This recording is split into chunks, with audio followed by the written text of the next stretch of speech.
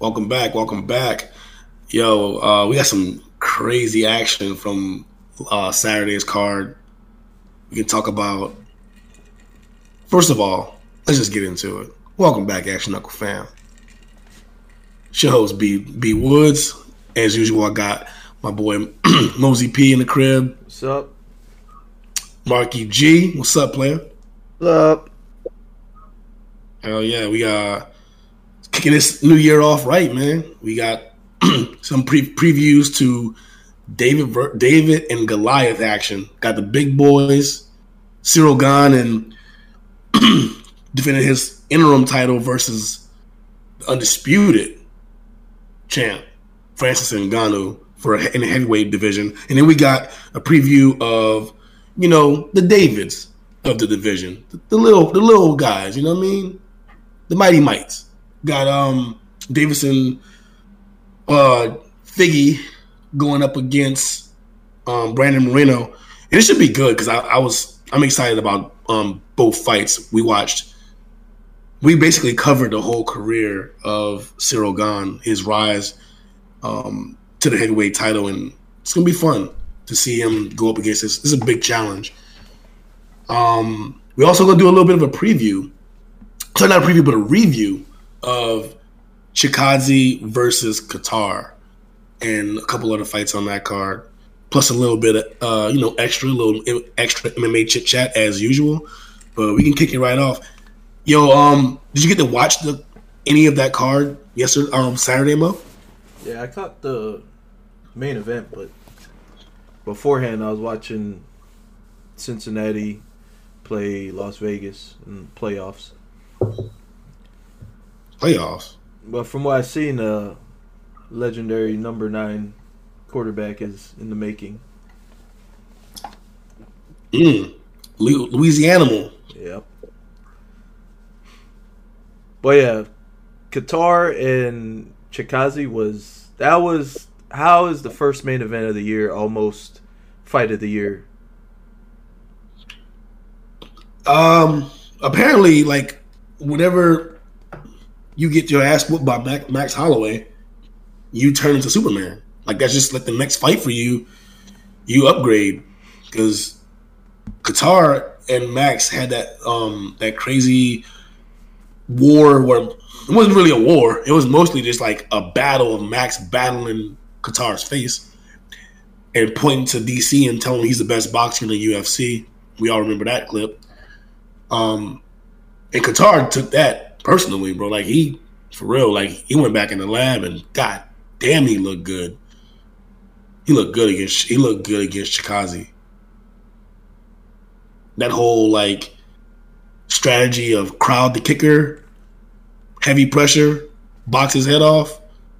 Qatar put on a masterclass, bro. Was the score 50-45? Yes. I thought it was 50-45. Like 49-46. I agree. I thought Chikadze got at least one round. I got the first, and then after that it was all cater. I really had it all Qatar. Like, I didn't have Chikadze winning a round. He had some close. The first round was close. Yeah, close. I leaned towards Giga in that one, but that second round was nuts. And then from there on out, it was all Calvin. Yeah, Calvin. He for me, like, it was like he gave all the pressure. He was coming forward, chasing him down, which is like, Chikadze's dangerous. And going into this, I had Giga Chikadze winning like by a landslide. I thought he was going to dominate the fight. I didn't expect to see, because like I thought he would just kick the shit out of Calvin and keep him at range. But Calvin was having none of that shit. Was he the hype train though? I don't know. I think he's legit. I think I thought he was more of a legit guy than a hype train. I didn't think so. I didn't think he was a hype train. I thought he was. I still don't think that. I feel like Qatar just was on. Like, he showed that like promise that he had. Like, leading up to the Max fight, he was the guy, like the next big thing. And I think he's still that. I don't think that changed much. I just feel like, Max is on a world championship level, and until you fight a guy like that, you don't even know where you are. And that was Calvin's biggest test. And obviously, Max got the better of him, but I still think Calvin's a contender. They're all still contenders, though. Yeah. Giga's still a contender. He's absolutely. still right up there. He learned what the top level is. That's what he learned in that fight. They always say that there's levels to this game, and he just learned what level is above him, and he knows what his biggest weakness is. You said it earlier, that constant pressure and keep him from kicking. His greatest weapon is his kicks. If he can't kick because you're too close, this is what happens. He does have good hands, though. I will say that. He has good boxing, too. Just Kattar was on another level in boxing. Yeah, I would say Giga's boxing is solid. But his strength definitely lies in his kicking game. And he wasn't able to get... Really, outside of the first round, he wasn't really able to get him off because Calvin was always right on top. Like, he would just angle him off, keep heavy pressure, and then unload combinations. Like, he was throwing everything, elbows, crisp jabs, body shots. Like, he was just coming after them. And then just, like, wash, rinse, repeat. Like, he would do it. Chikaze would get out of there, and he would just chase him back down, angle him off, pop that jab, get in close, tight, elbow. Like, I was like, damn. And then he would engage in grappling, even though he wasn't, able to, like, keep him down. But it was constant pressure, constantly keeping him on his back foot. So, what do you guys think is next for Calvin? Calvin? Well, I say loser of Zombie and Volkanovski. That's who I say. Title shot? I said loser of.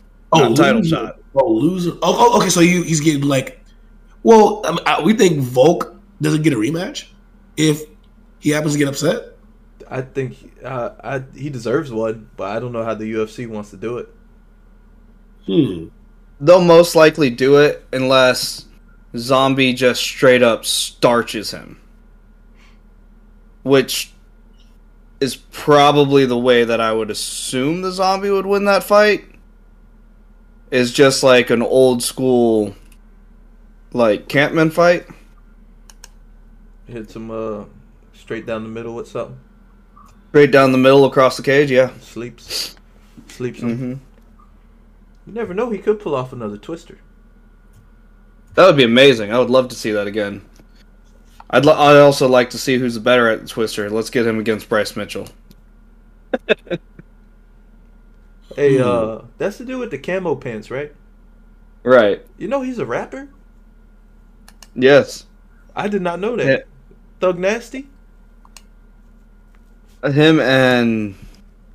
Who's the one that was on this card that's also a rapper? There's another rapper? Kelleher. Brian Kelleher, I think, also raps.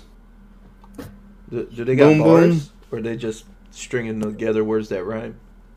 I know they rap. I don't know their songs. I didn't know he was a rapper till I heard about it recently. I heard about it on this card. Wait, I like Calvin against... If they had to pick a fight tomorrow, I wouldn't mind seeing Yair and Calvin fight. You Yair know what's Rodriguez and him, good fight. I like that. You know what? I was trying to look back and see if Calvin's ever fought Ortega, and I wouldn't mind that either.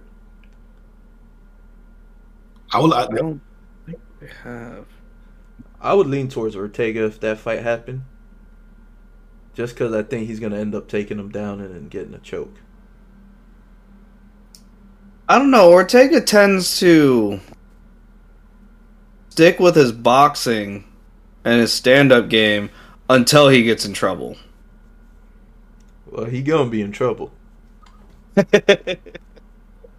Just because he knocked out a zombie don't mean, you know what I'm saying? It don't mean like he got hands. Right. He got power, that's for sure. He got Yeah. technique. He got technique, But but this is different. This is different. right. Like levels. There's definitely levels. Levels. He did take that Maxwell Holloway boxing 101 with Calvin. Yes, he did. He is also Superman after his first fight, or after his fight back with Holloway. Yeah, like I said, they took 101. They scored A plus, 2 A pluses. You know, the surprising thing about that is normally when you see a beating like both of those guys take, they usually don't come back better for it. They usually go like the JDS route and just slowly fade out after. Well, they got So, tape on good what on to both fix, of them. though. That was the thing. They both got tape on Yeah. what they needed to fix. So they probably watched the tape 100 times or something, and then be like, okay, now I know what happened. They're both younger, too. Like on the younger side. That's true. So look, I would like to see that. I mean, whatever it may be, I think he's obviously going to rise up in the rankings now. But Calvin she looked crisp, he looked sharp. So, and he can tell he has. I'm not sure if it was a result. I mean, his wrestling looked good. His grappling looked really good, and I don't know if it's because Giga's more of a kickboxer as opposed to like has an overall strong game. But Calvin looked good in engaging in grappling, even though Chikaze was able to fight off a lot of the grappling exchanges. I feel like he might be leveling up here, so this might be a contender in the making. And that division obviously loaded with talent. You know what I mean? Like the top five. Like we always say this, but I feel like everybody in that top five could hold that belt legitimately. Like they have a legitimate shot at holding that belt. Can't really say that about the next fight we're going to discuss, but there was another fight on this card. The ladies got into it. We had Caitlin Chukagian taking on, is that Jennifer Maya? Yes. I'm gonna be honest, ladies. I got distracted on that one. After like round one, I started looking at my phone, and I couldn't. Did you follow the action and see like the? Could you describe that fight? Because I couldn't. The fight was basically just a standard Chukagian fight. She was looking a little sloppy during the fight. She basically just pressured and point fighted the whole time. She did try a couple new things, so she looked a little sloppy during it at certain points, but that says a lot because she was willing to take those risks trying these new things, almost as it was just like a sparring session for her, is pretty much how that fight went. So, standard domination by Chukagian. Nothing spectacular happened during it, but she just showed why she is constantly number 2 in this division. Yeah, I mean, Shevchenko's running out of opponents. A lot of the fights that she can have is going to be rematches. So I feel like that's where Chukagian stands. Like she's basically, what she's like 1B in the division. So I'm excited for it, but like I'm excited for her getting the victory, and I like the call out. Yeah, I like her going up against like calling out Miesha Tate. I like that. It's just hard to get excited at this moment for a potential matchup versus the champ because Valentina is just so dominant. And while as a fan of Valentina's, I like seeing her just kick every girl's ass. Personally, like I'm a fan, so like put her up against whoever and knock them down. Like I love it. Yeah, I agree. She's in a tough situation, but not at the same time. Normally, this would be a hard fight to make, but like you said, Shevchenko really doesn't have any options. The only options she has are outside of her division. Her best hope can be Miesha Tate moving down, fight somebody like Andrade or Chukagan, beating them, and then going for a title shot. That would be her biggest fight in her own division. Other than that, she needs to fight Pena or Amanda Nunes. Mm-hmm. I like the Pena matchup a lot, and we set up that scenario a few episodes ago. We were talking about the what if, what if she were to defeat Juliana Pena and get that belt, and then somehow fight Amanda Nunes for the third time and take her 55-pound strap. She would be a triple champ. That would be pretty fucking dope. Coming from a fan, I'm a huge fan of Amanda Nunes. This change of weather's kicking my ass. I know it sounds like 45 pound. Wait, she's 45 and 35, right? Yeah, they don't have a 55. You know what I was thinking, bro? My mind was going to Kayla Harrison. Yeah. She's notorious for 155. Right. Now I was thinking of Kayla Harrison. Because my mind automatically linked Kayla and Amanda, and that's where I had that. But yeah, for Valentina, taking the 35 strap from Juliana Pena, which I think I feel like she would be a favorite in that fight. I mean, she already got some victory over her, so yeah. It's so weird. We go back and forth with the math, the MMA math, and I pretty much look at it as like individuals. Like every matchup is where it stands. But I thought going in, like I think we said that too. Like going into that fight, that we all were like, okay, Juliana is a live dog versus Amanda Nunes. She was. And I really felt that. I wasn't just saying that because like there's a good betting odds, and you can get a little bang for your buck. But I felt like she can really pose some problems for Amanda. And obviously Amanda kind of looked like she had an off night. She didn't look like the Amanda that we're used to. But that's kind of what you get when you get a loss from when you have a dominant champion.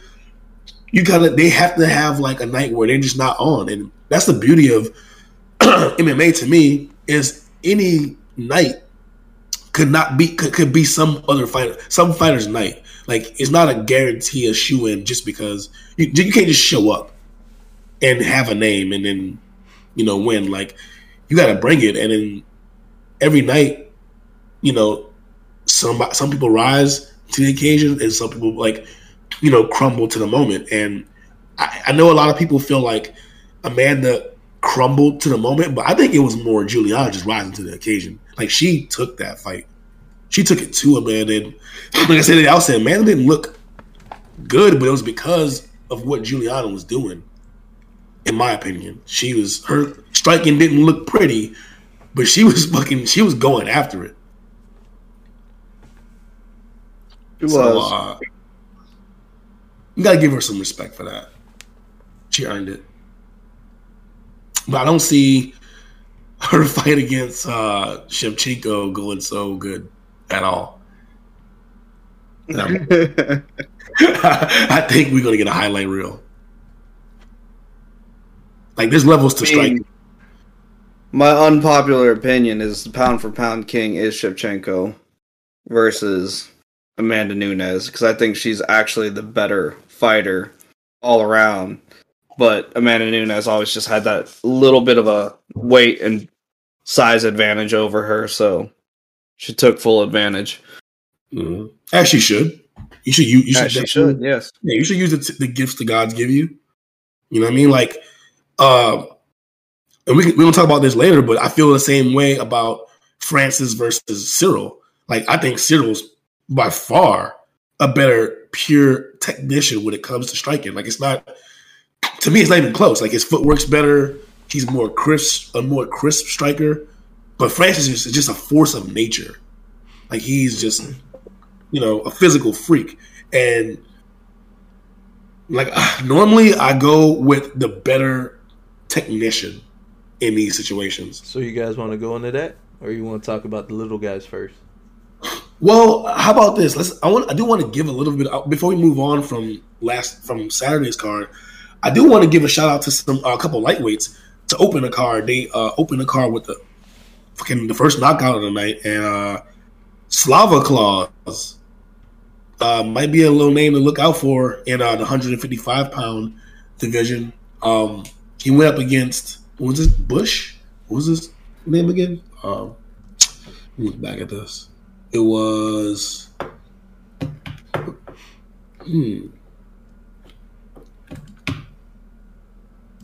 I can't remember. I know his last name is Bush, but he what's his name? Is that I want to say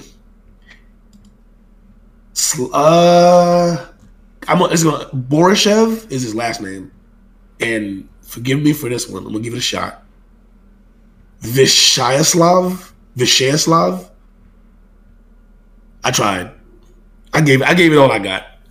But homie's on a 4-fight win streak. He made his UFC debut in his past fight card on Saturday, and man, he landed a Jose Aldo, Jeremy Stevens combo, like the left hook, right hook, left hook to the body, left hook crumpled Bush. It was a beautiful KO, and then he did the little Russian like wedding dance, when they kick their legs out, but they, what I mean. I was like, oh shit, okay, saucy, all right. But that was watching that fight. I was like, okay, there might be a contender on the rock. Might be a new guy to look out for at 55 because apparently he's a legit kickboxer, and he showed the ability to stuff takedowns. So debut though, UFC debut, and there is levels to this shit. Definitely one to keep an eye on for the future.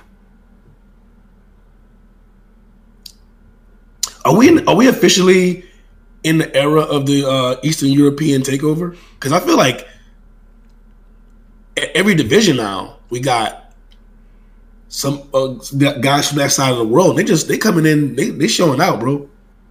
Like you know how the Brazilians was doing it big back in the early '90s.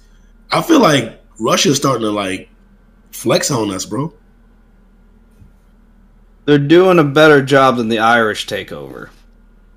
We had Arlovsky back in the day, though. Yeah, but I mean, like at every level now. Like you see, like you remember at one point it was like every level it was a Brazilian contender at every weight class. It's starting to be like the Eastern European side of the world. There's like a contender or a champion at least at every level. I mean, heavyweights obviously that's not true, but a lot of contenders come from that side of the planet. Yeah. It's a beautiful thing to watch. Beautiful thing to watch. Yeah. They all got that same style too, for the most part. Well, except general, this guy's a kickboxer. The Europeans in general, they're coming up. If you think about it. Well, Chikadze's from Georgia, and that's a part of the old Soviet states, right? It's not where Atlanta is at. That it's not right up north? Nah, it's not a few miles away. Yeah, that way. It's definitely across some oceans. Well, so Chikadze's from that side of the world. We know Khabib's Dagestani. Zabit, he came and kind of did a little dance, made a little love, and then dipped. But he's from that area too. Makhachev, Peter Yan. Yeah, Peter Yan, Islam Makhachev. Askarov. Devashali, Mirab. He's Georgian as well. So yes, they're coming up, man. Like And for a while, like you say, it was just basically Americans and Americans and What about Yuri? Where's he from? Prohashka. Yep, he's from Eastern Europe. And Eastern I Europe. thought it was Polish. Rakic and Prochazka? Yep. And then if you go to Bellator, they're a champion. What is Czechia? Czechia. Chechnya. Okay, yeah, that. That's all. That's all Eastern Europe. Okay. Well, and if you count Poland in that too, you got obviously Joanna, Jan. Jan Blachowicz. There's a surge, man. Like this last 10 years, there's been a surge. Serbia. Where's Serbia at exactly? Exactly. I mean, so pretty much anything east of Germany, they were all, to me, there's like a lot of east, like former Soviet states. Yeah. They used to be part of the Soviet Union, a lot of them. And that's in that area. So you got, I believe Serbia is south though, like southeast. Okay. Well, yeah. There's a lot of contenders coming out from not the UK or France or Germany, but the rest of Europe. Yeah, that's like UK, France, Germany, Spain, Italy. That's all Western. Stallion. Yeah, that's all. Like Marvin Vittori is like he's Western European. That's like more of we've seen I think England's kind of always been in it. They've always had contenders. They've always had fighters come out there. But wait, is it? Correct me if I'm wrong, but is it Cyril Gane from France? He is French. Okay, so we had and then we've had Western Europeans before as champion. Maybe not in UFC, but we all know the legend of Uberim, and he's Western Europe. So is he Dutch? Yeah. So Western Europeans have always kind of been in the game, but not as. The Brazilians and Americans for the longest time were the champions. That's where you're getting the champions usually. It was the Brazilians or Americans. And it's still that way. But the Eastern Europeans are coming through, bro. Like they're showing up. I was talking to good old Gabe, and I was telling him, look, man, there's barely any American champions. And he had to remind me that Aljamain was the champion, and then I was like, man, he don't count. I don't know. He does. To me, I mean, on paper, he's the champion. But he earned the right to beat. He beat Sandhagen. Like that was legit, and he earned the right to get to the title. Yeah. So it's not like he fluked his way into it. Now he fluked his way to keep it because he was getting his ass whooped by Petr Yan. So to keep the belt or retain, to change it, because wasn't Yan the champion? Peter, yeah. Yeah. So to take the belt off of him, yeah, that was he got it from a DQ, but it's not like he's trash. No. He's legitimate, like as far as the contenders is concerned. But I think we kind of all agree that Petr Yan's the guy. Yes. In that division, he's the guy. He's the man to beat. But then we do have another American champion, and his name is Glover Teixeira. But Glover's Brazilian, right? Not no more. Brazilian. Well, I think he's an American citizen, but he's definitely Brazilian. He's American now. He's American. Is he dual citizen though? He was waving the flag and everything. He's American now. Yeah, that man's Texas all around. He earned it. So we got one real one. Our last legitimate champions that were American was Woodley, Tyron Woodley, Jones. Let me think. Like actual Americans. Holloway. Well, Max is. Well, come on, he's from Hawaii, bro. That's like. Hey man, it's number 50. It's a state. That's barely America. It's a state, bro. But I give. We gotta keep spam American. Well, so Max. We do have Rose though. That's the champ that I feel. There you go. Hey, we got some Americans. We got some good Americans. We had Steve. Stipe will get it back. That's a stretch, dog. I mean, yeah, he wore the Crow Cop shorts and all, but still. He does rep Ohio, but come on, man. He's a firefighter. If we're gonna count that, then we gotta say like Kamaru Usman's American, if that's the case. Oh yeah, Kamaru Usman is American. He went to school, right, bro. Right. He got an education. Yeah. He American. So that's like, I mean, let's be honest. At least Kamaru was born in a different country. Stipe was born here. Yeah, but Stipe is like he can barely speak English, dog. Well, he can't speak nothing else but that. He just mumbles. Peter Griffin. he took mumble rapping way too seriously that he lives the lifestyle of it. That man's a fan. Let's see. I'm really trying to think here, Stretch, because I'm thinking of all the greats, and I'm going back through all people who had long title runs. You going with American or Brazilian? I gotta go back to it's either America or Brazil for long runs. I mean, GSP's a anomaly. He's Canadian, and GSP he had a long run. He's from North America. See? That's fair. We can claim him. Brazilians from South America. We got them So all. they all us. We got them all. Got them all. You know what? So if we want to just claim all of the continent of America, Moreno is from Mexico, Central America. We got it. So America, we can keep it in America. We got all the titles. I mean, we had Chael Sonnen. He's still undefeated. Oh my god! Don't get me started with this guy. He did get he went 5-0 on one night, right? One night. That was a hell of a tournament. Man,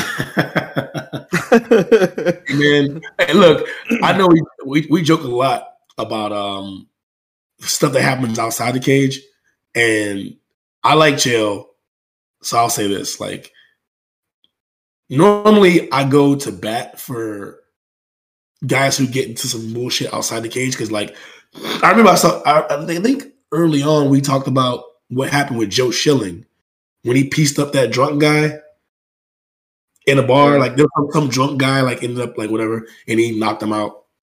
And look, I'm not like a fan of trained fighters piecing up like civilians. I'm not a fan of that. However, like, you can't just disrespect people and think it's gonna be okay. Like, it's like, even though, like, I think these guys become targets in a way because people try to prove themselves against them. Because like this guy was like talking shit to Chael's wife apparently, and like, you know, just being overly disrespectful. So I feel like that's just justified, bro. Like, you poke the bear, you get the paws. Correct. And that's why he's technically 6-0 for that night, because he fought the law and he won that one too.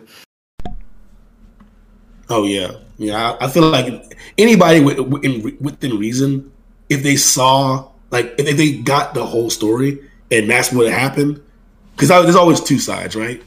But if what was stated happened, then yes, come on, dog. He did what he had to do. Like, you should defend your wife. You should defend your family. That's legit. Yeah, I agree. And the Joe Schilling situation was close to the same, too. He was saying some derogatory marks and some stuff towards him and his girl. So I feel the same way about that. It's not like a Conor situation of a guy disrespected his whiskey and he punched him in the back of the head. You know? Or Mike Perry and the old guy at the club. Oh, wait. Yeah. Speaking of Mike Perry, you know who he's fighting in what's that junk called? That it's not open. Bare knuckle boxing. They got an event coming up. It's called Knuckle Mania. Julian? Yeah, Let Me Bang, Julian? bro. He's fighting Let Me Bang, bro. I figured that was gonna happen. I want to watch it. Did you see their little scuffle they had at like some other fight? Oh, that whole thing was staged. Julian staged that whole thing by himself. Didn't it look like they were at like some WWE event and they just started fighting in the crowd? That's what it looked like, right? That's what it looked like. They hitting each other with forearms. Come on, man. Like, I think that shit was staged just to hype up the fight. Because it was literally like, that shit happened, and not even 2 days later, they're like, by the way, these two are fighting. You know, Chad Mendes is also fighting on Knuckle Mania. Yes, and I'm sad about it. Because I still think that Chad may not be champion, but still can compete in the UFC. You think he'd do better if he dropped down to like bantamweight, or you think he's too big? No, I think he could 100% drop down to bantamweight. If he just, laid off on the iron a little bit, stop eating so much fucking elk, and he could just drop down to 135, and I think he could be great there. But I think he can handle featherweight also, if he actually committed to it. I do think that he does have so many, or like his 3 businesses that he has going on, his hunting business, his meal prep business, and I think his supplement business. I thought he had a fishing Those are one. distracting him a lot. His hunting one's fishing too, right? I think fishing is Clay Guida. I thought he had like hunting and fishing. It was like it had a ring to it that it made sense. Oh, and he might have both of those too. Because I know he takes people on excursions and shit to go do that shit. That's what it was. Yeah. It was hunting and fishing. Well, either way, he'd be a good addition to bring back, but it's probably he chose not to do that. Probably doesn't want to get tested or anything either. He probably doesn't want to have to worry about the USADA pool. Well, no, he was very honest about it when he was on Food Truck Diaries talking about it. I think it was Food Truck Diaries that he was on. Was it like some cream for pain or something? Or his skin? Well, not just it was what was it? He had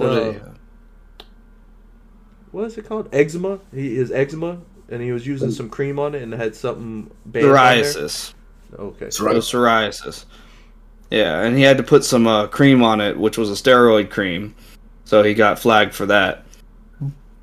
But I mean, when he was on Food Truck Diaries talking about his bare knuckles boxing debut, he said that he was still under contract with the UFC, but they let him.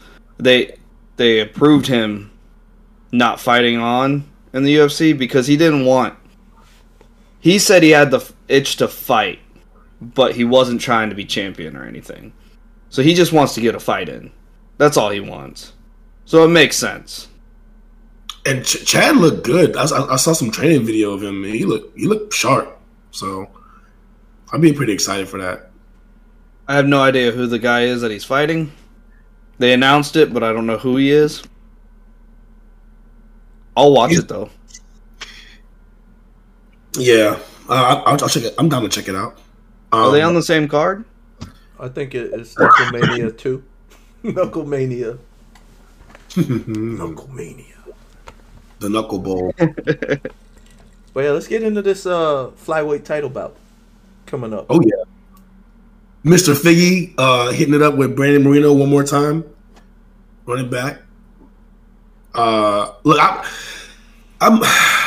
I'm mixed, man, because like Same. at first I was like on the Moreno hype train and thinking like he's gonna beat and still.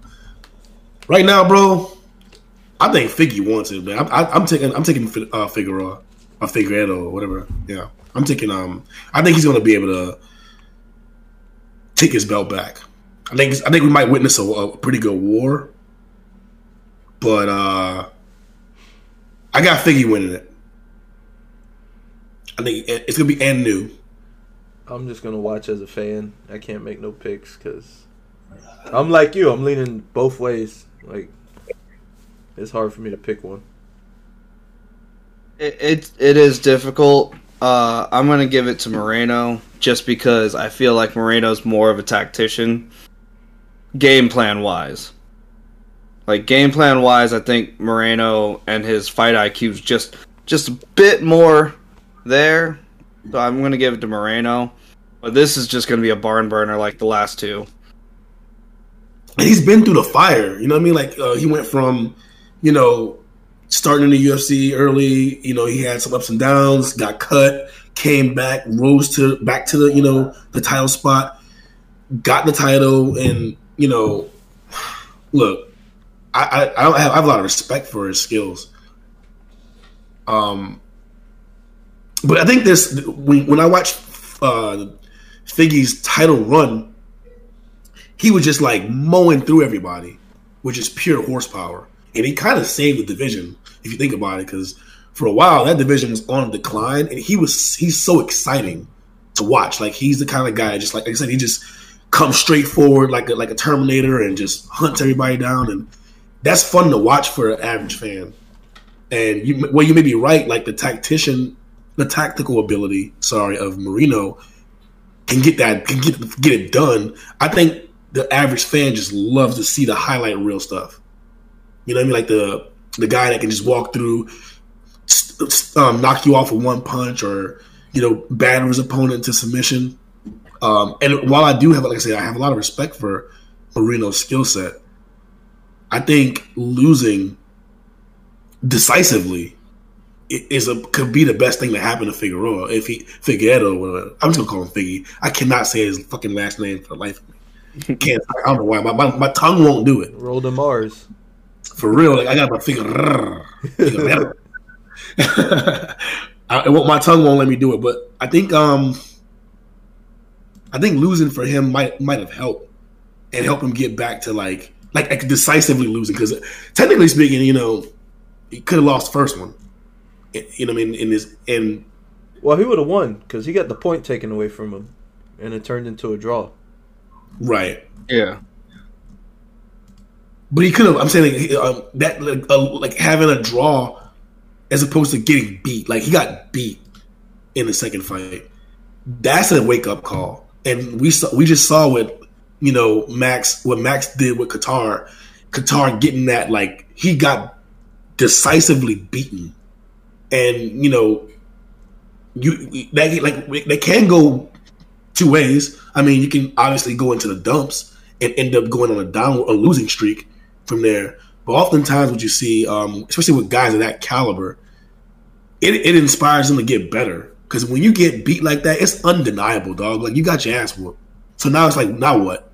You go back to the drawing board and you just start patching up those holes and sharpening your tools. And I think one thing that happened with Qatar was he was just headhunting and trying to knock everybody out instead of like piecing this stuff together and letting the knockout come. And I feel like Figueroa, when Figgy's in the same mode where he was just mowing through everybody, and then now he has to see, like, okay, I can't just do that. I have to sharpen my tools, be more like tactical about this, and obviously he knows what's ahead in front of him with Marino. Like, he's not going to be able to just walk through him. So I'm excited. I think it's going to be a beautiful one. I think this could be an early like fight of the year contending type deal. Another one, because I don't think either one of these guys are capable of putting on a boring show. No. They got too much output. They're good. Yeah. Like, that's why I don't understand. Why I don't understand why the flyweight division wasn't more interesting to most people before. If you want to see the most technical and high output fighting / grappling, period, the flyweight division is where it's at. Like, they got all the speed and all the technique because that's all they got. There's very few of them, huh? It was the power. They wanted to see knockouts. Yeah, you know what the casuals want to see. We gotta give them what they want. Yeah, that's true. That's why. Well, it would have been great if Cody could actually stay down there, but that's why he's the one getting knocked out. You got the lower weight guys that put on that technical magic, and then you move on to the next fight after that. You got the heavyweights, where one hit and it's lights out for anybody in the division, really. It's a slugfest. And the main dude, the champion, is like, if he touches you, it's a wrap. Yeah. Francis is literally the Deontay Wilder of the UFC. Whenever you guys ready to go into that one, let me know. I will still talk about the flyweight title.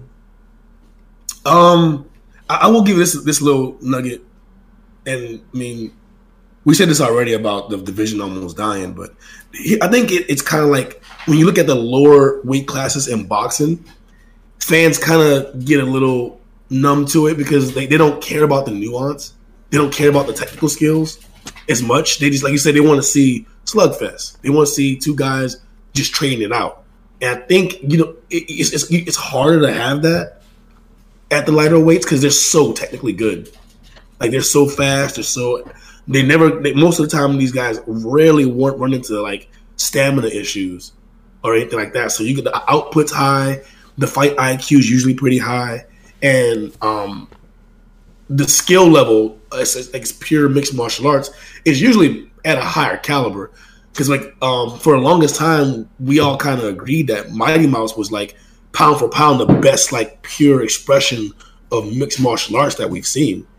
Because he can put all the stuff together, and he's a tiny person compared to the rest of mixed martial arts. Like these guys are like 120 pounds, but I think that's more the thing. Like I think the casual fan can look at a guy like that and be like, I can kick his ass. Like if you're 200, if you're a regular dude, you're 220 pounds, and you see some dude that's 120, you're like, I mean, yeah, he's good, but I can kick his ass.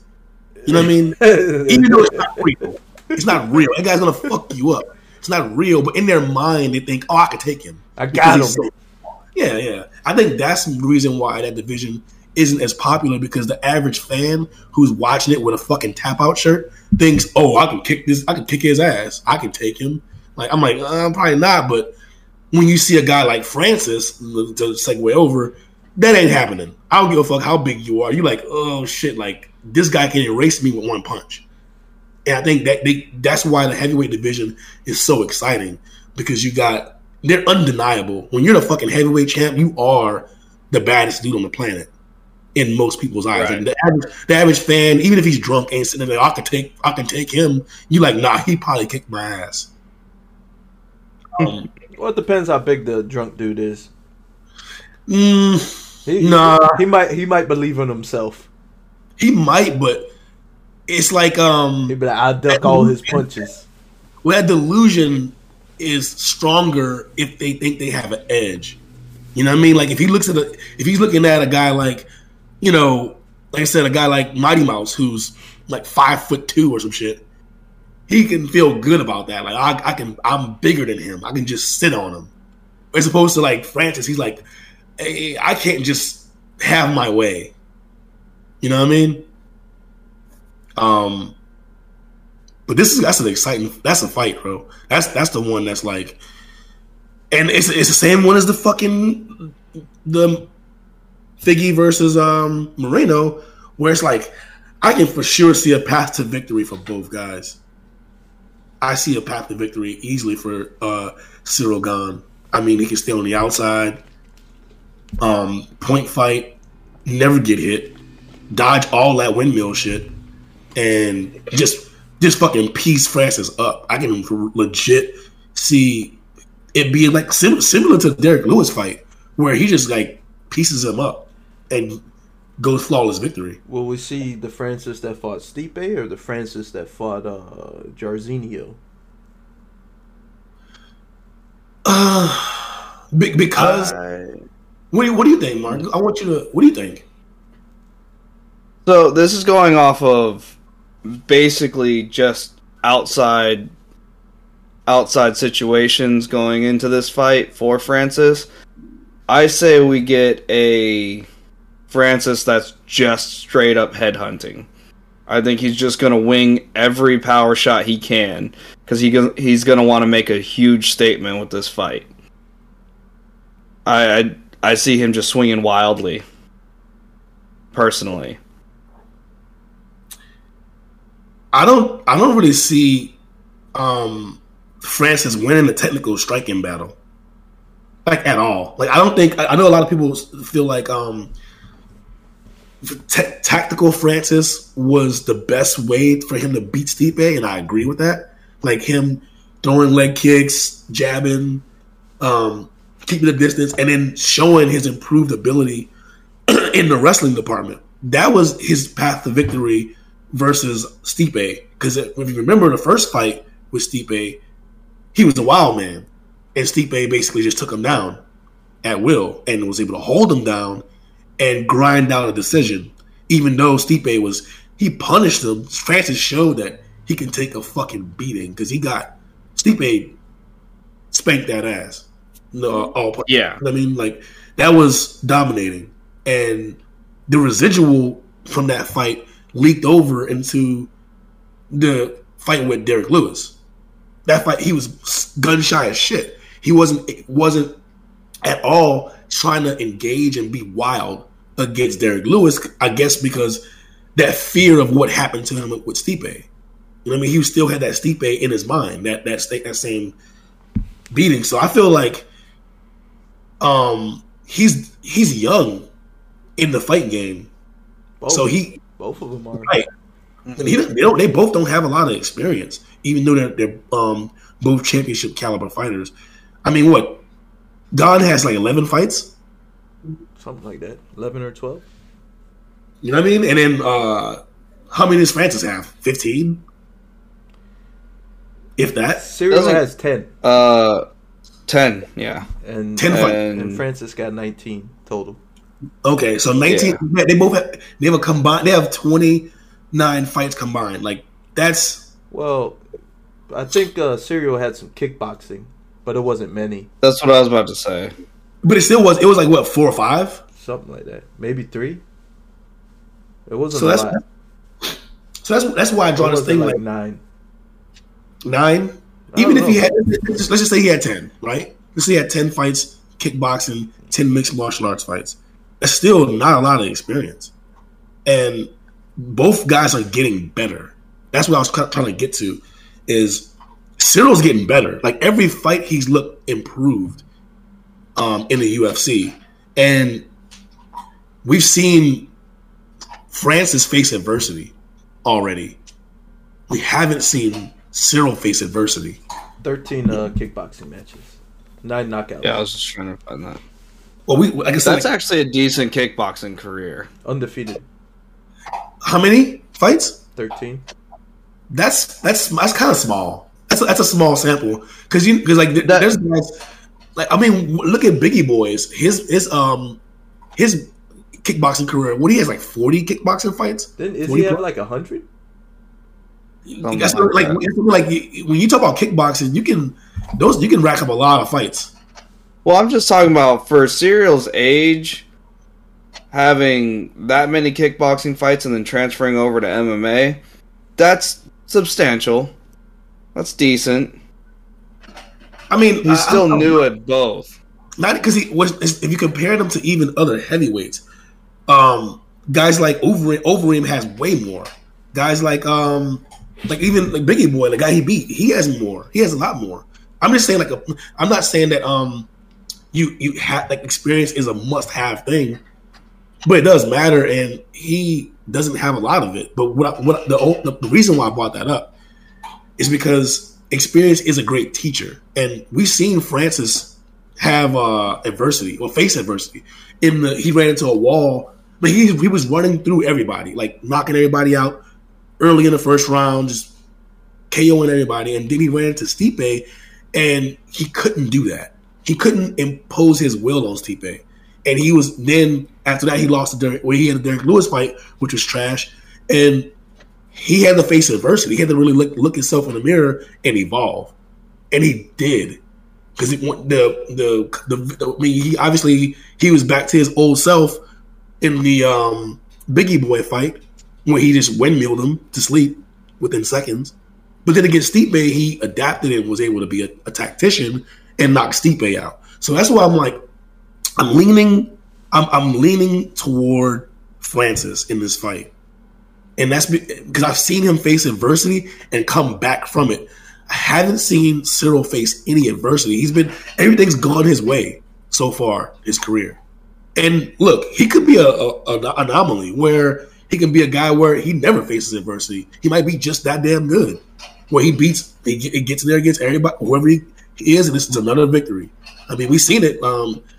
Jones was able to do it for most of his career. Like he faced adversity and overcame it, but he was able to beat everybody he lined up against. And maybe that's the case for Cyril, but I'm taking Francis in this because, like I said, normally I take the tactician in these kind of fights, but this is heavyweight, and one punch could really put anybody down. And Francis has that in spades. That's his ace in the hole. He got that God given, like, I was born to knock motherfuckers out. And look, until proven otherwise, I'm taking Francis. He's got a lot to prove because he's not fighting on the same contract or whatever they're talking about. He wants more money, so he's gonna try to prove money. A point. I don't think the money. I don't think is the big stopper in that whole contract dispute. But that's what I was trying to say. Outside situations with the contract and him trying to box also, he's going to want to make a statement with this fight. And personally, I don't think he's mature enough as a fighter to try to make a statement as a well-rounded skill set and domination type. I think he's just going to go out there and try to knock his head off, which is where I think Gane can start to take over the fight, because if he can use that footwork that we know he has and just kind of stay on the outside and piece him up, we can get a good decision win out of him. But Ngannou, if he hits him, it's going to be over. But I just think that Francis is going to come into this with too much on his shoulders and kind of crumble under the weight. Hey, has any other like UFC champion ever fought out their contract without having a new one? Like next? You know, I really feel like, isn't it like a clause where if they win the belt, it extends it somehow? I don't know, but yes. He's on his last fight, supposedly. So, if he wins this fight, him as champion, he since his contract's up, he's required to fight at least one more time under the contract, or within a year or something like that. So he might sit out for a year. He can sit out for a year and then not fight under the contract anymore. Damn. But the thing is, with the contract dispute that they're having, he wants to have boxing on his contract too, which is where I think the problem is. They want him, or he wants to be able to switch back and forth between defending the UFC title and going to boxing. But to be honest, that's why everything's on his shoulders right now. If he loses this fight, not only does he fuck himself in the contract, he also kills any fight with Tyson Fury like he's trying to get. In my head. Wait, how would it kill that fight with Tyson Fury? Because if you can't even beat a tactician in MMA, you think you're going to go over to boxing and beat him when Deontay Wilder couldn't?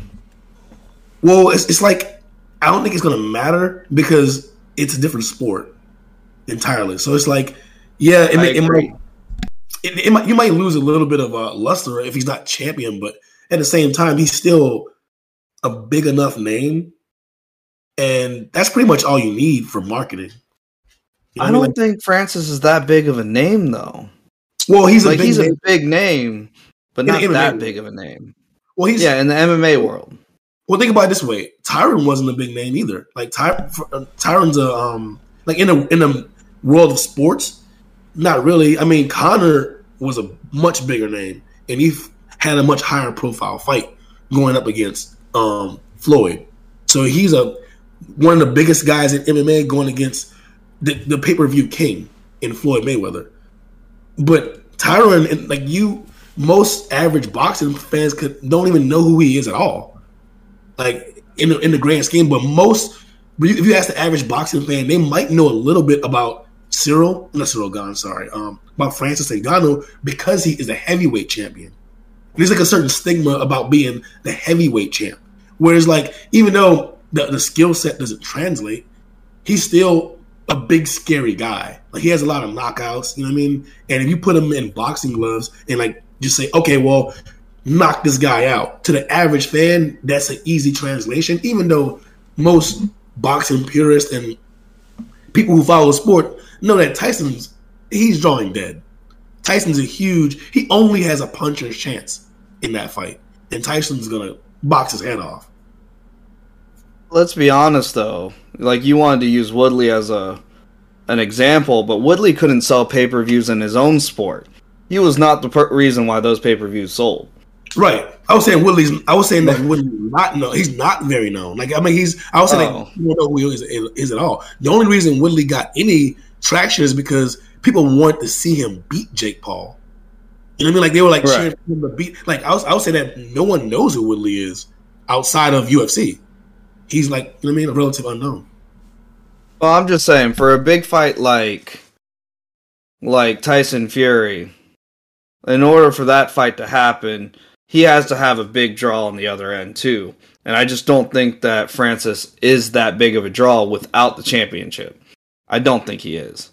I mean, and that could be. Look, I think that does have weight because if you're marketing a champ versus a champ, it's a lot easier. But I feel like just the fact that it's a different sport is why it's not going to matter because you're taking a guy from MMA to box. So I don't think it's going to matter that he doesn't hold the actual belt. Like Tyron didn't hold the belt. And at the time, Conor never defended any of his belts. But it was just his name that made the difference. And to the average fan, it's going to be another UFC guy versus a boxing guy in a boxing match. You know what I mean? And you can cut up highlight clips of Francis windmill knocking people out. You know what I mean? Like for marketing. I think it'll still sell. But here's the thing though. Like you said earlier, does the contract automatically extend if he defends, if he wins? Does it automatically defend and then does it run into a snag with getting out of that UFC contract? Will he do a GSP thing and just retire and then take that fight? Or, like what will be other options? Because he wants to box. Him retiring would be the worst option that he could do. Because the problem is with his contract, it does extend one more fight or within a year. So his best bet, if he just wants to take the boxing fight, if he does win, is to ride out his contract for a year. That would be his best bet. If he retires, the UFC has automatic claim to freeze the contract when you retire. So if they would freeze the contract and he still couldn't box. So then I guess like there is a little bit of weird incentive then because like if he loses, then he can just like straight up just go to boxing, like immediately. Right. And that's why I think it's weird because I look, he already has losses. It's not like he is undefeated. So like losing won't give him some like stigma that now he's beatable. He's already been shown to be beatable. You know what I mean? And that's So I think that if he did lose this fight against Cyril, which he can, I mean Cyril's legit, so he can definitely lose. Mm-hmm. That might be in his best interest because let's be honest here, like his whole fight right now with UFC is over money. Like he wants to get paid, and they don't get paid as much as you see the top boxers get paid. Like when Floyd fought Conor, we're talking about hundreds of millions of dollars. When Francis fought Stipe, we're talking about a couple mil, maybe at best. I don't even think that much. I think they probably made $750,000 off that. Well, you know what I mean? Pay-per-view points maybe added to it. Let's say they made like $2 million each, right? If he were to fight Tyson Fury, I would say he clears easily 50, easily 20, no, easily 50. You know what I mean? Because it's a different thing. Like it's when you have with the boxing, it's like every boxer has their own promoter, like or they own their own promotion. So it's like it's different than fighting under a banner, and you're just like an athlete under that banner. Like I think that the amount of money he can stand, like Woodley versus fucking Paul, Woodley probably made more in that one fight where he got knocked out against Jake Paul than he made in his last 3 UFC fights. Didn't they say he made more in the first fight as well? Yes. So in 2 fights versus Jake Paul, he probably doubled his career net worth, if not more. So that's He like made a lot more fighting Jake Paul than he did in the UFC. So that's what I'm saying. Like for Francis, who gives a? He's already shown. He's already became champion at UFC. He doesn't have much to prove there. Who cares if he's prize fighting? Right? You're only doing it for the money. Why does it matter if he, loses and leaves the UFC if they're not willing to let him go to boxing to chase a bigger payday? Does that make sense? I mean, I'm all for it. Let him go and let him fight his boxing match. I don't really care, to be honest. I'm just saying, in UFC's point of view, though, the problem with letting him go and doing that is then you're going to have everyone else asking to get the same type of reception. Everyone else is going to start asking for that. They're going to start demanding more money and more blah, blah, blah. And as a business aspect for the UFC, it is better to just keep your people close. Because the simple fact of the matter is, even if Francis goes over there, he will make his biggest payday that he's ever made, but that's a one and done. Then after that fight, he better have enough to retire, which he probably will, because he ain't getting another fight in any other promotion. I think Bellator would pick him up with the quickness. If he's a free agent Bellator can't afford him. Bellator can't afford him. Well, the sponsors and everything would work in his favor because he'd be able to have sponsors again. He would, but he's sitting here trying to get What you want to 30 crazy million boxing a fight money or something? 30 million a fight? Yeah, he wants $30 million a fight. Bellator ain't gonna pay him nowhere near $30 million a fight. Hell, even with sponsors, sponsors ain't gonna pay him $30 million a fight. McGregor don't even make that much a fight, does he? What's it 5 to 10? In the UFC, Conor McGregor usually makes about 5 to 10, and that's including his pay-per-view points. His actual fight purse is somewhere around Is that Christmas? I think 800,000. Look who it was. Tell him he's gonna be on TV later. He's like, is that a Christmas tree? Yo, tell him he'll be on TV later. For real. The Poppins. All right, so you going with Cyril, you going with Francis. I'm gonna lean towards Cyril just because I'm an advocate of hyping this man up from the first episode of our podcast till now. So I'm gonna just go with the guy that I've been backing for the whole year and some change. Even though I know one touch and it could be lights out for him, but I'm gonna go with the guy that we've been backing. Me too. Cyril. I'm going with Cyril too. Been destroying his name all year. Well, for over a year now. And been hyping him up at the same time. Bun Gaming. He's my boy. He plays games and shit. But honestly, the past few weeks we've been having some crazy announcements for fights coming up. You guys got anyone that you're excited to see?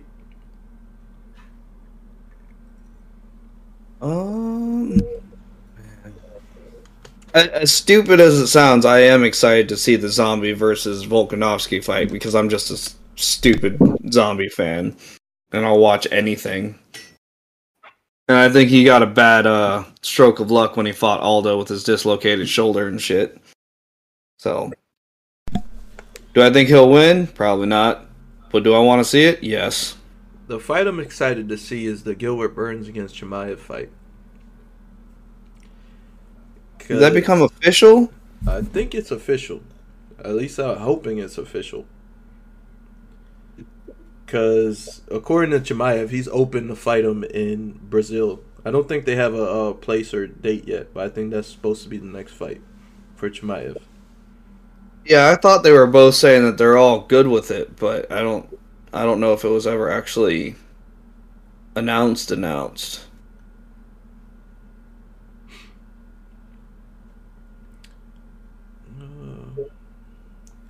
I mean, we got the Derek Lewis against Tai Tuivasa coming up too. That's gonna be a good fight. Yeah. Wait, did Chimaev Burns? Is that official?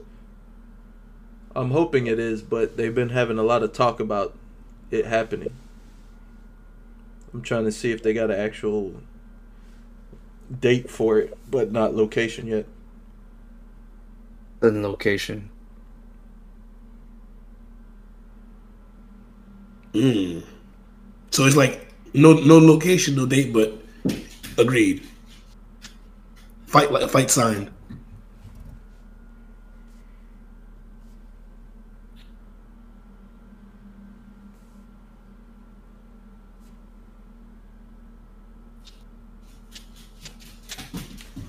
Oh.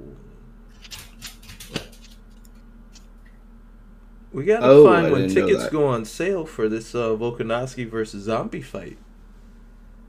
It's in my backyard. Where's it at? Orlando or Tampa? Jacksonville. Oh, it's in Jacksonville. Wait, when they get it on sale? Dude. You said Volk versus Zombies in Jacksonville? Yes. I did not know that. And Aljamain against Peter Yan. Oh yeah, we gotta go. Mackenzie Dern against Tisha Torres. Yeah, we gotta go. Oh, Gastelum's fighting on there and Jairzinho. Oh my goodness. Mm-hmm. Yeah, that's a great card. We gotta go. We going. We gotta go. I'm going. April 9th. Yep. That's soon, so tickets should be going on sale soon. Yep.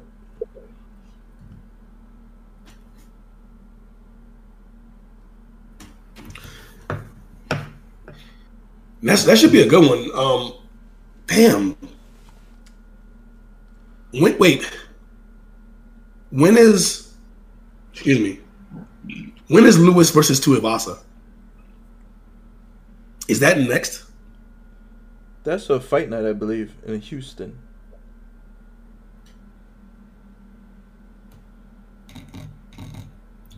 It's in Houston again? He's having another fight in Houston? Yes. Shit.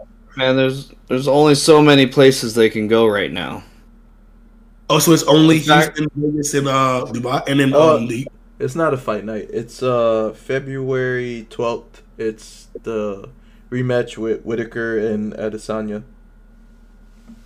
But that's in Houston, yeah. Yeah, the only places they can go right now are Arizona, Texas, Florida. The fact that they're having a fight in California is amazing.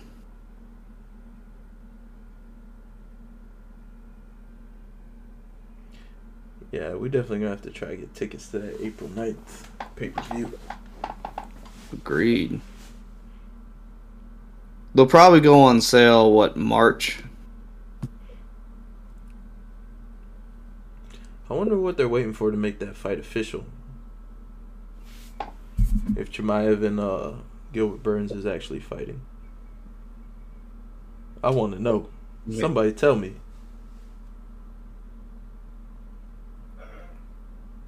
Mm-hmm. Wait. You know, I am kind of excited for Makhachev versus Dariush, too.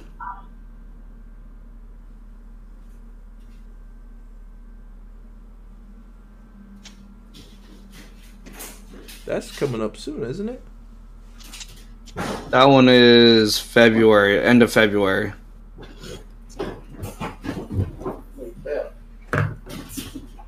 I guess there's a lot of hype for Covington versus Masvidal also in March. Yes. Wait. Yeah, that should be really good. I thought about that a lot, and at first I was like, Kobe would just like take him down and,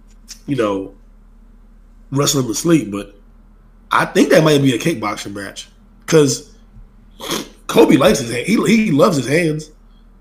Like he likes his kickboxing ability, and I think they have a lot of reps together, right? Because they same gym, roommates. Yeah, I'm pretty sure they've had a lot of a good bit of sparring. You know what? I'm thinking like this might be a good one for Masvidal. Now that I think about it, because I feel like he has a lot to prove, and I think he matches up well. Like as far as just the pure stand up. Now, obviously, I think Kobe has ace in the hole with his wrestling, but if it's just a kickboxing match, I'm leaning Masvidal. If they just decide to stand up and trade, which I mean, when you got two former friends, you can see this become like an ego battle, and you know what I mean. Like guys might just like go in there and try to take each other out because it's gonna be a lot of shit talk leading up to that fight. Have you seen any like the social media of the UFC with their promotion for it? It's like every video is them two like smacking each other on the back, high fiving, hugging. My best friend, blah blah blah. It's serious. Like they're going in on the promotion for this one. It's a big fight. It's a big fight. It's a huge fight for that division. It's the biggest fight that Kobe can get right now, and definitely the biggest fight that Masvidal can get right now. Yeah, I think. Yeah, but for Masvidal, it's a all-in type situation. I think. Yeah, a loss for him will be devastating. Mm-hmm. But I feel like with this match though, because Kobe's right there. He's basically in a situation where he's the Robert Whittaker of 170, where you got like a dominant champ and he's 1B. Because I feel like he matches up well versus the rest of the division, and he's beaten most of them, and he hasn't fought a couple of the guys in the top of that division, but he's given the champion a strong how many 10 rounds now? 10 rounds? 9.5? Rounds? Well, yeah, 9 and some change because he got TKO'd in the final part of that fifth. Yeah, the first fight. Yeah, so I feel like for Kobe, this is huge, given that like if he walks through Masvidal, he's right back in the title picture again, and really, I wouldn't mind seeing him and Usman do a fucking best of 7 series, like basketball, basically. Like, let's see if we can get who's the first to get the 4 wins. Well, Usman gotta get past Leon Edwards next. Is that fight booked? According to Dana White, he said he's 100% next. Okay. Yeah, they haven't booked it, so they probably don't know the logistics of it yet. But yet, that's the next fight. I like it. I really hope so because I don't want to see Leon have that same like impact. Well, not impact, but that same fate that Tony suffered when he wasn't able to get a title shot after a long win streak. You know what I mean? Like, you have that long win streak. Because, first of all, look, it's fucking difficult to win one fight. It's difficult. And if you string together 6+ wins and you don't fight for the championship, you only get so many opportunities to fight for the title. And I feel like Tony was kind of robbed of that.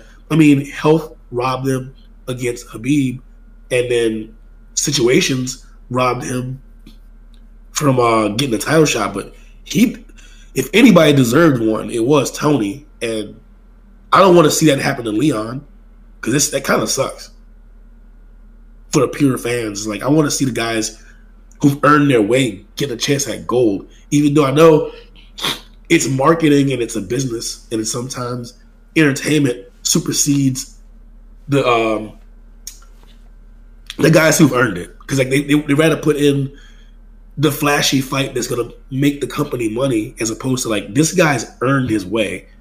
He's not boring, he's not flashy, he's not gonna sell tickets, but he deserves to be here.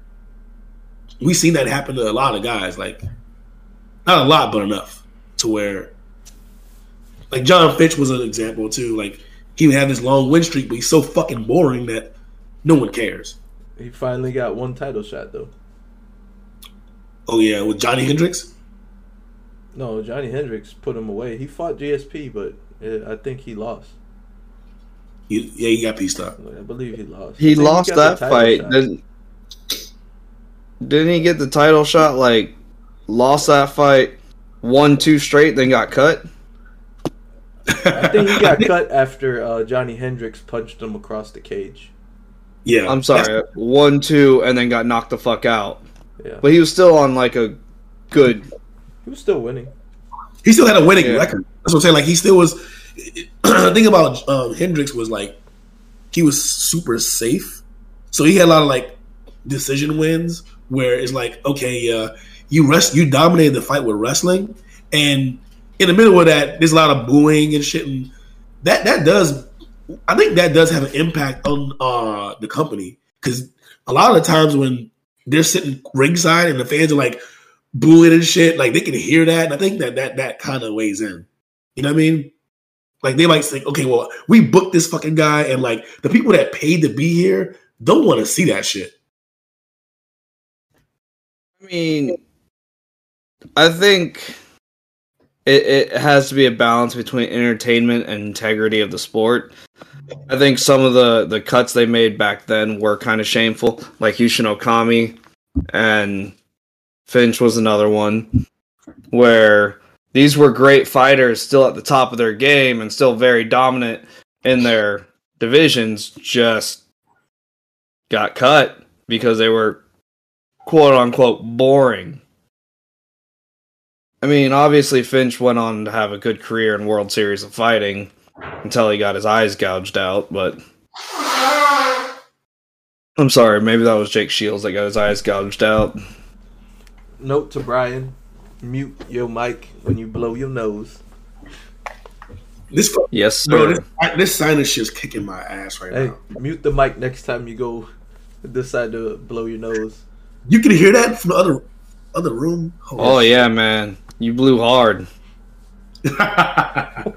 I'm trying to compete with this. This is kicking my ass, bro. Feel you. I feel you. Got some tissues right here. Oh my god. Then Miesha Tate got a fight coming up against Laura Murphy later on in the year. I think it was like March. Yeah. Was it? No, it's actually April 9th. What? No. That one's on April too. 9th. The Volkanovski one, I think, is March 5th.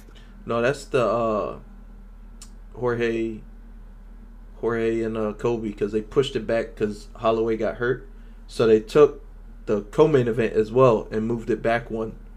I think Okay. they don't want Aljamain main eventing nothing. Well, I don't think they're a big enough draw. I don't even see Jan as being the main event of a pay-per-view. Maybe a fight night. Peter Yan? Yeah. I think he just needs some time before he gets out there. I think they're great. I just don't think they have the same name recognition.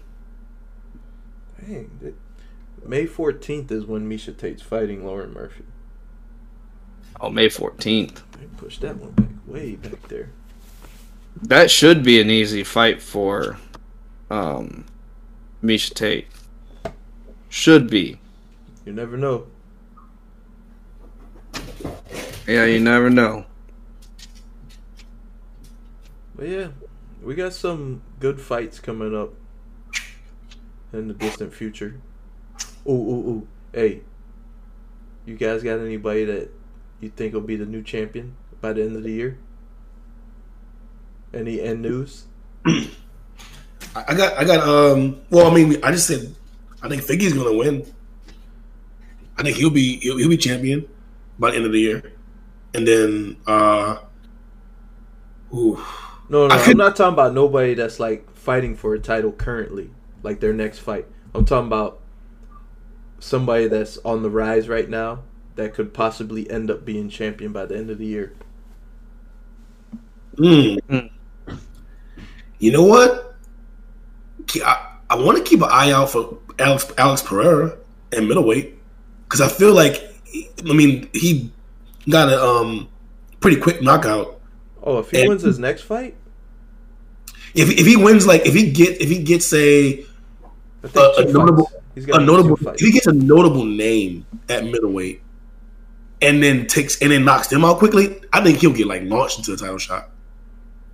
Like if he gets, let's say he gets somebody like, let's say he gets like Costa or something for his next fight, and he starches Costa, he's getting that fucking title shot. Costa or like Vettori or something. I don't think he'll get Vettori. Vittori's a little too far up the ladder. But if it's but the same result being the same, yes. If he gets Vettori and then KO, because Vittori's coming off a win and Costa lost his last fight, so Costa might be getting somebody, a little bit further down in the rankings. Hey, who's Sean Strickland fighting? He had Luke Rockhold fell out of their fight, right? Yes. No, he has another one matched up. I don't remember who it was though. Is it Marvin? Or Darren Till? It might be Vettori. Darren Till's no, I think it's Uriah Vettori. Hall? That's what I think the matchups are. Wait, you said Strickland's getting Vettori? Who's fighting Jack Hermanson? Is it Strickland? That I don't know. Oh, I think that is the fight. I think it is Hermanson Strickland. Oh. I know Hermanson just wrestled, right? Or just did a grappling match. He is fighting Strickland February 5th. Okay, so that's soon. That's next month. So, I mean, yeah, I feel like if Alex Pereira can get a notable name, because the thing is, like, if he's knocking guys out like and quickly like he can get 2 fights this year, potentially even 3. You know what I mean? Because when's Whitaker Adesanya? The 12th of February. February 12th? Okay. So that'll give time for, I mean, if say Pereira gets, 2 fights, he can maybe get a year-end card, like a December card, and he can challenge whoever the middleweight champion is, assuming it's Izzy, challenge him for the title. I would say especially if the champion's Izzy and Alex gets 2 quick knockouts over notable names, he's getting that title shot. Because that's like, I think the reason why he was bought into UFC is because, like, I mean, he has that storyline. I mean, he beat Izzy twice, knocked him out. If Izzy gets past Whitaker, he'll fight the winner of Cannonier and Brunson. Right. That's already been like determined. Okay. And then look, if you just given the skill set, I don't want to do MMA math, and I don't want to overlook these guys, but let's just say, like, I feel like I'll just say that Izzy would be a favorite versus all those guys. He'll be a favorite versus either one of. I mean, he already beat Brunson, and I think he'll be a favorite against Cannonier. And I think blonde hair Brunson. I think he beats Bobby Knuckles again too. Blonde hair Brunson though. I don't think it's gonna matter, bro. That boy's Super Saiyan now, bro. He's improved for sure. Like, he's definitely better. He's only level 1 Super Saiyan. I think he's better, but I don't think it's gonna matter. He hasn't reached the next level yet to get Super Saiyan 2. Well, here's the thing though. He could beat Cannonier though. Yeah, that's gonna be a great fight. We're gonna see a lot of MMA in that fight. That's the best way I can put it. Yeah, but Cannonier is dangerous. I think what Whitaker did to him is a bit of an anomaly because he's dangerous middleweight. I just think that he's so. Who did he last fight besides him? I think Calvin, right? Yeah, Kelvin. Yeah, he fought Kelvin. He won a fight. He won after the Whitaker fight. Yeah. He's only fought twice. Whitaker schooled him, and then he beat someone. It was a good matchup, though. Was it 3 rounds, right? It was only 3 rounds in that fight. But was it Kelvin? No, he lost to Whitaker. Then I think he fought Kelvin after that and won that fight. Yeah, I'm talking about Till. No, we're talking about Jerry Cannonier. Okay. Yeah. Like, who did he fight most recently? It was Gastelum. He beat Gastelum. Yeah. Okay. And I'm thinking, like, like he is, and like, I mean, he came from heavyweight all the way to fucking middleweight, and he was a pretty big guy, and now he's like super in shape and focused. But I think just the tool shed of skills, you can tell that in that fight against Whitaker, that Whitaker was just a better striker. He was more crisp, more like he had more tools to pull from. And Jared's a horsepower guy. You know what I mean? Like he'll knock you out with a right hand, a straight right hand, but he's not that technical. He's not like this like tactician as far as his pure kickboxing technique. So I feel like against Brunson, he's been turning it up and using his wrestling more, and that makes him a much more dangerous fighter. Because Brunson got legit knockout power. Like, he can knock you out with that left hand. He can hurt people pretty easily. His only issue was leaving his fucking chin way in the air. I think they fixed that though. That's what I'm saying. That was his only real thing. That was the only thing that made him like a non-title contender. He can always be clipped because he leaves that chin up. See, when he was throwing those punches, it looked like he smelt something funny. You know what I mean? So he had that chin way up there. You know what I'm saying? Like he smelt something funny every time. That's why he had that chin way up there. They fixed it though. Facts, and that's why I think that him adding in like being more dominant and being more active with his wrestling, that makes him just more dangerous. So I think that even though Blonde Brunson, if I want to go there, I think that makes him like a more formidable fighter, but not. I don't think it takes him over the top to be champion. I think he'll just get in line again. He'll get a shot again, but I see it being very, very similar outcome, based off of just the champion is getting better too. Like he's not like, you know what I mean? Like one thing about Izzy that I give him credit for is he puts in the work. He's not just a guy that's like rest on what he did already. Like you can see the improvement from fight to fight.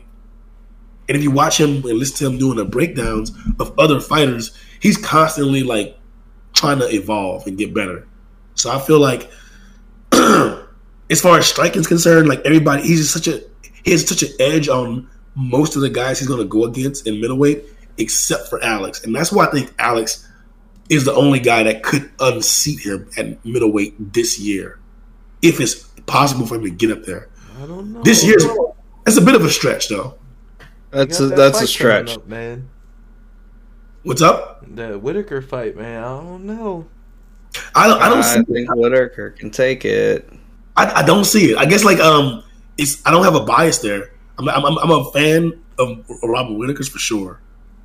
I just don't see it. I don't see the pure matchup wise. I don't see a win for Whitaker. Even if he doesn't come in wild and he tries to play the tactical game, I just think he gets out tactic. Like I will say this: it won't be a quick one-sided victory. I think this one's going to decision. Okay, I can see that. I can see that. I say Rob Whitaker knocks him out or TKOs him. Ooh, wait. Wow. I say Robert Whitaker comes in with a better game plan. He's not going to do the same shit, and I think he smothers him and takes over. Okay. I honestly do. I think ground and pound TKO. Save that for February, first week of February sometime. It might change by then, but I doubt it. Mark said, I'm feeling this way right now. I'm feeling like you're drinking. What are you drinking, Mark? What you sipping on, bro? Some orange blossom beer. Oh, a little OBP. Yeah. Mark down my last OBP, one from Arizona. Yeah, you know me. I feel it. Look, but I'm holding out. I'll hold the go in depth with the matchup till that time, but I just don't see it. Like there's a like I said, it's matchup based. Everything to me is matchup based. Like individual versus individual and their skill sets versus each other's. Rob is just always gonna be, to me, he's always 1B in my mind. He's the man. He's like he's a sub boss. As long as Izzy's in that division, he's a sub boss. Unless Izzy moves up to 205, he's just sub boss. He's like where Gustafsson was for a while with Jones, and like you know what I mean? Like he's just always going to be 1B. Like that guy's just better. The only thing, the thing about the matchup between Whitaker and Adesanya is the only advantage I see that Adesanya really has is honestly his reach. If he didn't have that reach, I think, yes, his striking's slightly better, but I don't think he would do nearly as good against Whitaker. Whitaker just has to figure out how to get into that reach, and then he's done. Now, is that an easy feat? No, not at all. But if he can get in there, if he can figure out how to get in there the way that Gastelum got in there, he can do a lot more than Gastelum did. But just don't do it like he did last time. Well, that's what makes me feel this way. Is because like I know that's the strategy, that's the whole game plan is to try to close the distance and try to then inflict damage from there. But it's not like Izzy doesn't understand that. He understands that fully, and he's able to counter those guys that try to do that. Now, Calvin, look, that night when he had that fight with Calvin, well, Calvin was on. I don't know what he was on, bro. He was on a different level because they beat the fuck out of each other for 5 rounds. And then Kelvin's body finally gave out at the end, but that was something else. That fight was something else. And I think that, like, look, Kelvin has never been the same since then, bro. If you think about it, like, look at his past results after that. Like, it's been rough for him. I mean, we say it's been rough, but he's only lost to the best of the best. Yeah, but he's been piling up a lot of L's, though. It's not like he has. I agree. Like he's only fighting top comp, and once you make it to the title shot, that's all you're getting. You're not going dipping back to the bottom 15. Everybody you're fighting is either on their way up or on their way down from the very top. So like that's what Calvin's running into. He's running into all the top tier, all the best of the best at middleweight. So I don't blame him for what's going on. I'm just saying that those wars can take something from you when you go through those long wars. And I think that like psychologically, when you lose those long wars, those long or those crazy ass beatdowns, it takes a little bit more from you. So it's like I love Whitaker, and he's after the loss to Izzy, he looked good. Like everybody he's matched up with since, he's looked fucking phenomenal. So I can't take that away that he's like not worthy of being there at all. Not even a little bit. Yeah. You guys ready to call it? Hey man, shoot the J. No last words, nothing. I got nothing. My only last word. Go ahead, Mark. I was just gonna say, if you want to go for future champs, I think Benny can do it by the end of the year. Oh, but Dariush. Dariush, yeah. Okay. I think he can. I think he ekes out a win on Islam, and then I actually like him in a matchup between either Gaethje or Oliveira. So I'll take that. Those are big words, but I'll take it. You know what? The more I think about it, I don't really see anyone coming up this year exactly to unseat a current champion that's not already a title fight. I don't see anybody. But I will say this as a final thought. I'll pose this question at least. Who's gonna make which fighter do you think is gonna make a push this year to get themselves in a title contention? Who do you think will make, like, who this year will win 2 or 3 fights and then they'll be the guy to talk about in 2023? Who's that guy? Chimaev? Khamzat? Oh yeah. For 170, I see that. I'd say he wins his next fight if he does get that Burns fight official, and if he wins that, then Chimaev's probably getting a title shot right after. It only makes sense. You know what? I'm gonna say Terrence McKinney. I think he's gonna go on a run this year. I think he'll win if he gets. I think he'll win every fight that gets booked this year. Johnny Walker next. I don't feel it on him. Wait, what? Terrence, Are you asking? No. Who's he fighting next? When you say he, you mean McKinney. Johnny Walker. Oh. No way he's fighting Johnny Walker. McKinney's. I'm thinking Jamal Hill. That's what I'm thinking. Yeah, you think Jamal Hill. Jamal Hill. Thinking Jamal Hill. I think McKinney's a 55er. Is he? Yeah, I think he's a 55er. He could If win you're some looking- and then work his way up though. What's up? If he wins a few, he will work his way into a title. Not this year though. I don't think. No. This year. I'm saying that like by the end of this year, going into 2023, he's gonna be among the contenders. Like he'll be in a spot where Qatar is now. Like you know how Qatar and Ortega and they're all in that cluster of like getting ready to fight for the 45 strap, while Volk's the champion and Max is the obvious like sub boss. Yep. He'll be in that cluster with Qatar and all those boys. Whereas right now he's just a prospect. I think if he has I think he'll win every fight he gets booked this year, and I think he'll do it impressively. Because I feel like he can be champion. He can be a guy that can contend for this division, and obviously 155 is there's a lot of talent, so it's a deep pool. But on that note, though, I'll go one under you. I'll go with Bryce Mitchell will win, and he'll be in the talks. Thug Nasty. okay, Thug Nasty. He got a fight coming He's up. going to wrap his way to the top. I forgot who he's fighting, but he got one coming up. He is fighting. I think they have one announced for him. Mark, is he also a 55er? No, he's a 45er. 45er? So this man's dropping 45ers and mixtapes? Yes, Okay. Man, he's choking him out. Dropping bars and dropping bombs. I love it. Here for it. Well then, on that note, you guys ready? Zip it up and zip it out. Man. Zip it up. Zip and it up. Zip it up. Let's get it. Zip it up and zip it up. Zip it out. Zip it up and zip it Get up. it up, dicks, and then get it up the rest of the way. Zip it up. Zip it up. What? All right, guys. Zip it up and zip it out. Peace. Peace.